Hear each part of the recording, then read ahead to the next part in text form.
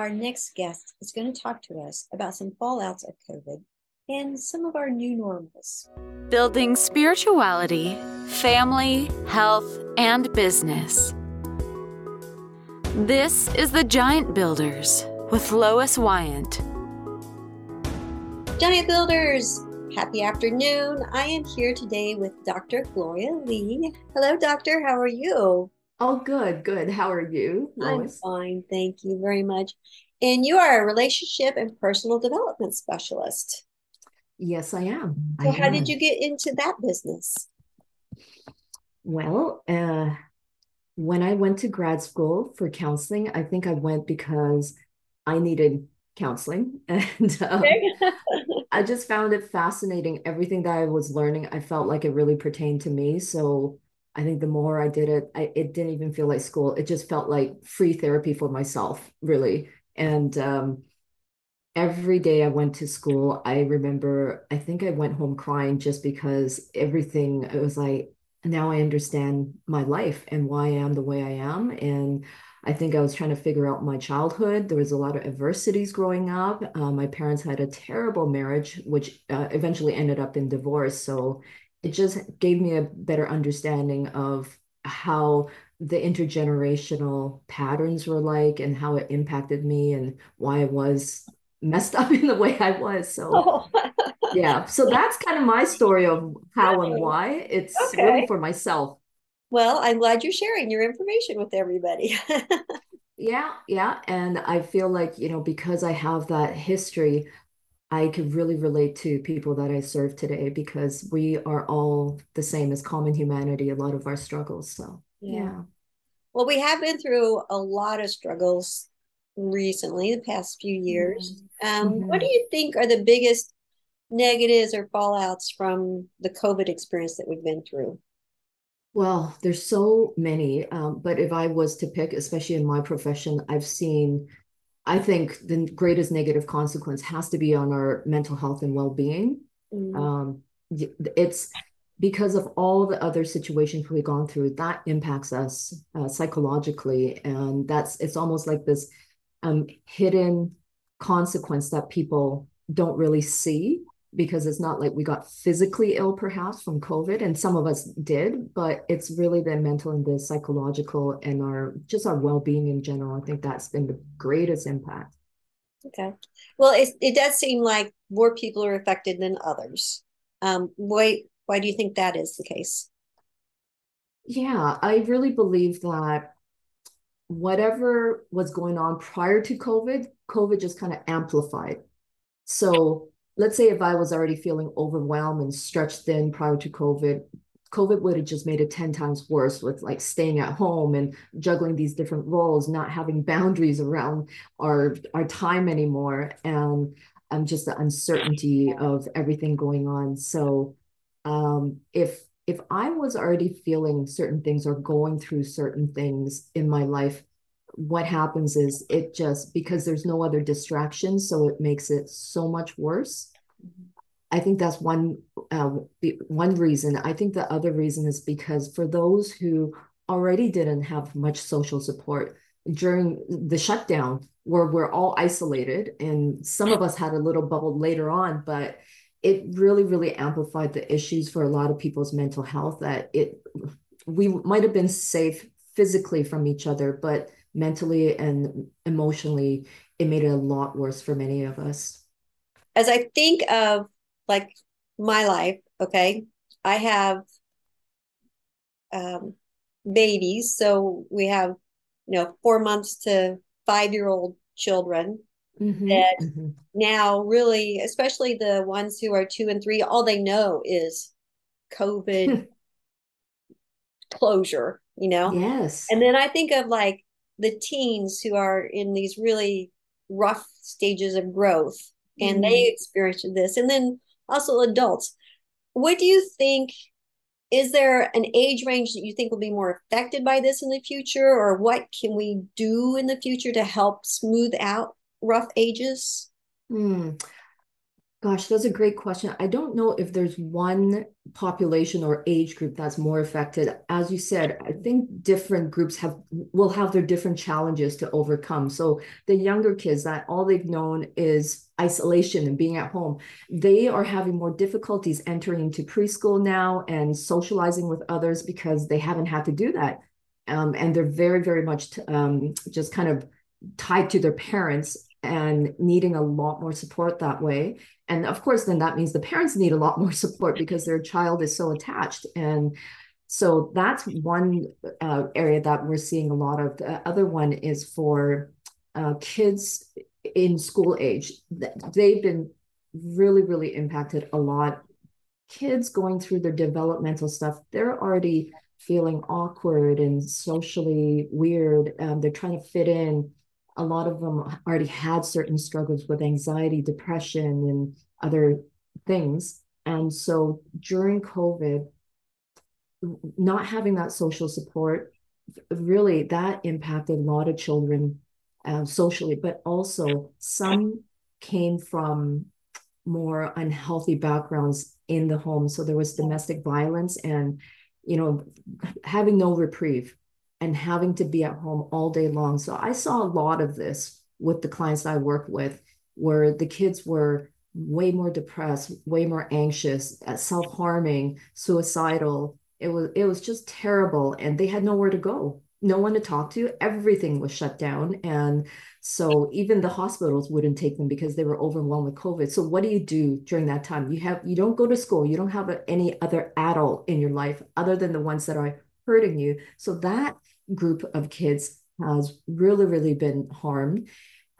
Any kids with special needs, learning disabilities, behavioral issues, they were really harmed during that time too, not getting that kind of support. And of course, parents need a lot of support with that too. So that was very difficult. And with parents, I would say it was hard for them because now they're homeschooling their kids. They're working from home. They're still trying to juggle everything else.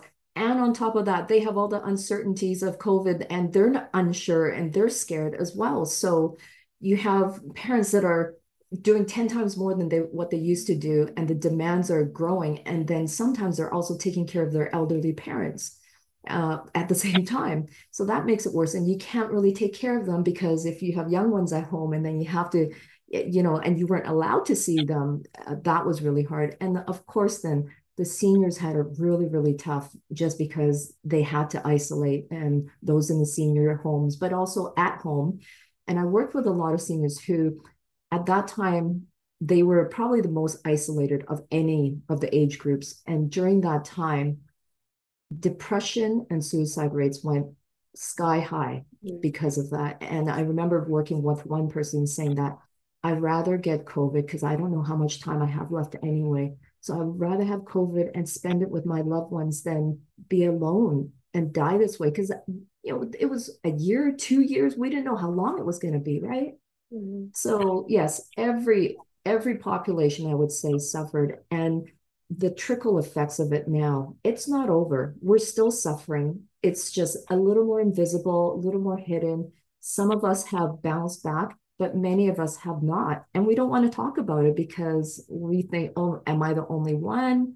I feel alone in this. And I got to say, no, you're not.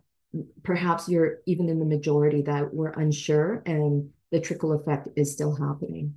Mm-hmm.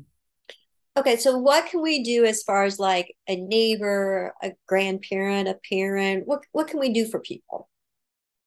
Yeah, that there's a lot that we could do. I think one is just understanding that everyone's in a different place, in a different situation.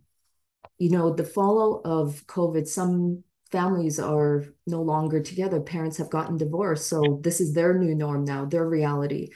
And they may need different supports than, an intact family. Some of us have lost loved ones during this time. So their new norm is not the same now. They need other types of support. And the hard thing is when they lost a loved one during COVID, people were not able to be with them and, bring them food or just sit with them. Mm-hmm. And it's not too late. So I often tell people, if you know that someone has suffered a lot of losses during COVID, you can go to them now and say, I'm bringing you food now. I couldn't then, but I remembered you during that time. And it's never too late because people are still feeling alone and they're like, thank you, I really appreciate this. And with people who may need help because they don't have as much support now, or some people lost their job, can we offer to, I don't know, support them in other ways, take care of their kids because they can't afford daycare anymore? There's a lot of different things, but I would say the main thing is don't assume, but ask. And some people might be like, you know what, I don't want to burden you, but you might know, and you can offer and say, would it be helpful if I help you babysit once a week, because I know that you're working from home now and you have little ones there, and I have the time on a Monday night, would that be okay? And if you see tears, you'll know that yes, this is okay, let's do it, right? So Yeah. there's always needs from this, and always things you can offer. Just know their situation, ask first, and then if they're reluctant, offer a little and see what they say. That's all you could do to offer. Yes. Love that. It's just like participate in life. Yes, yes. And it's common humanity that we all suffer differently. And, one thing that I found was people are reluctant to receive help because they'll compare their suffering that, oh, at least I didn't have someone pass away. Or at least, I had one client where she had to cancel her wedding, which is so sad. Yeah. And she was devastated. I mean, this is something you look forward to your whole life. You had everything set up, you paid the deposit, you got the dress, and, she was weeks away from getting married. And she had to cancel it, and it was indefinite when she can have it again. And she was suffering, but she would say to me, oh, well, at least I didn't lose a loved one. And it's almost like we don't have permission to give ourselves to that. Our loss is a loss. And so something to that could really, really help people is to help them not to compare their suffering, and to know that, what, your loss is as just as hurtful and as sad, and it's okay. We don't have to compare this way, right? I have kids that never got a graduation. Mm. Right? That's really sad, and the parents are sad about this. Their child, they won't get a second shot at this again, so that's sad. They didn't have, I don't know, so many things that we missed out during that time, and I call these actually invisible losses. That they're kind of like ambiguous grief, where we can't quite put a finger on certain losses, but it is a loss of just social life with others, that we can't just hang out with someone when we want to. We had our little bubble, and sometimes we didn't even have a bubble, and it was telling, did we have support during that time or not? And many of us did not. Yeah. That's true. Mm-hmm. So what do you think is our new normal?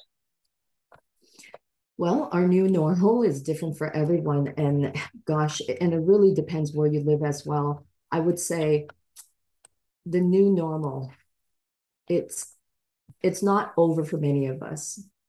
We're in a hybrid world now, and I think that's going to stay the same for a while. Many of us are working both at home and at the office. So boundaries are really blurred like it's never been before. Um, we try to cram in too much stuff because we're at home anyway. Guilty. Right? I know. Same. And I got a lot more to say about that. And we come back to an economy that is suffering worldwide. There's a global recession, really, a global supply chain shortage. There's a war in Ukraine. There's political unrest. So there's a lot of uncertainty still as the world begins to open up. There's inflation, and a lot of people have lost their jobs or their businesses during this time. So the situation is still both uncertain for many people, but how we return back to this new norm is, one, to remind yourself that this situation is both uncertain and temporary. Okay, we've pivoted a lot during COVID. You could do it again. Okay.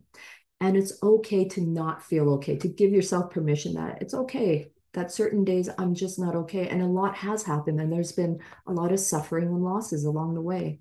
And even if I didn't lose anything directly, I'm sure all of us know somebody who lost something along the way. And so that's like we suffer along with the people that we love as well. And I would say for those who are not feeling okay, it's okay to seek support and help as well, to give yourself permission that you're not weak. I hear that a lot, that, oh, other people could suck it up and go back to normal. How come I can't? Everyone's different. Our situation's different. So let's not compare. And let's try to focus on what is within our control. So I always say, take breaks from conversations or the news or information related to COVID or what's going on in the world that brings us down and makes us anxious. Also, let's be respectful of each other, of where we are in the process and where others might be. As we mentioned already, ask your friends, family, your kids, your partner, your coworkers, what do they need? It's different for all of us. And just people noticing and asking, people already feel supported when that happens. Even if you do nothing and you just ask the question, people are like, wow, you noticed and you asked, thank you. No one's asked me yet. So that would be wonderful. So we talked about we're doing so much, we're creating in ourselves, I think, a burnout. What are some Mm-hmm. things that you think we could do to help prevent us from going through burnouts? Yes. Oh, there's so many things. So the biggest thing, when we entered into this hybrid world now, as I mentioned, many of us are working from home. We are also parenting from home. Some of us are still schooling from home, or taking care of our elderly parents, whatever it might be. So our boundaries are blurred. So I would say if you are working from home, number one, have a dedicated workspace. Don't put it on your kitchen table where you eat and where you do homework with kids and all of that. If you can, have a dedicated space. If you're not able to, then have an area that you could put aside on the table and don't look at that part after hours. So the second part is have dedicated office hours as you would when you go to work. You know what time you get there and what time you would go home. We don't have that separation anymore for many of us. So we have to mentally give ourselves that separation so we don't burn out.